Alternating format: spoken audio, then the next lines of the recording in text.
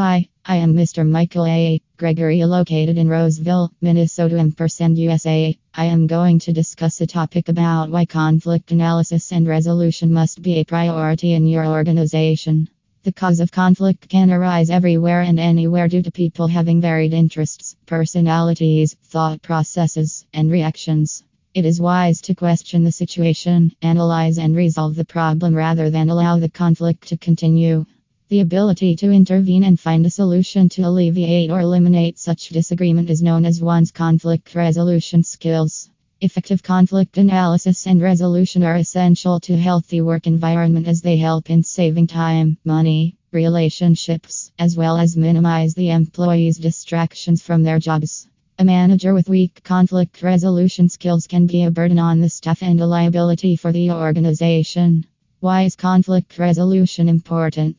Conflicts are inevitable when employees with different opinions, attitudes, and backgrounds work together on a single project. Following are some of the benefits of conflict analysis and resolution for an organization. Build strong relationships. With good conflict analysis and resolution skills, you can help to reduce the friction between the employees that disrupt their working relationships. By resolving conflicts more respectfully and professionally, you can collaborate better with coworkers and build stronger work relationships. Minimize disruptions. Employees with poor conflict resolution skills cause tension to build in the face of any disagreement. This results in a dropped employee morale between the people involved as well as stalling of the workflow.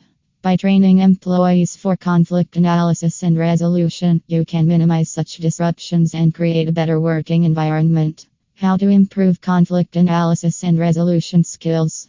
Unaddressed conflicts can take a dig into the organization's overall productivity. Following steps need to be taken to improve conflict resolution skills. Provide a neutral environment to clarify the problem. While discussing the resolution of a conflict, ensure that it is being done in a neutral and safe environment. Establish guidelines and maintain protocols for respectful and professional interaction as well as for determining the factors causing the discord.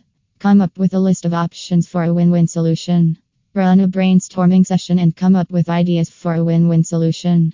Make sure all the parties are given an equal opportunity to share their opinions and concerns. Agreement on a proposed solution. Determine a process for the agreement and acknowledgement that the proposed resolution of the problem is the ideal one possible. Untie the person from the problem. It is mandatory to separate the people from the problem while attempting to resolve it. Focus on the issue or the process and avoid attaching a particular group or person to it. It is important to assess, question, analyze the situation, resolve, and move forward with the conflict within the workplace to improve efficiency and morale within the team. The more effective the conflict management is, the less likely it is to reappear on that scale.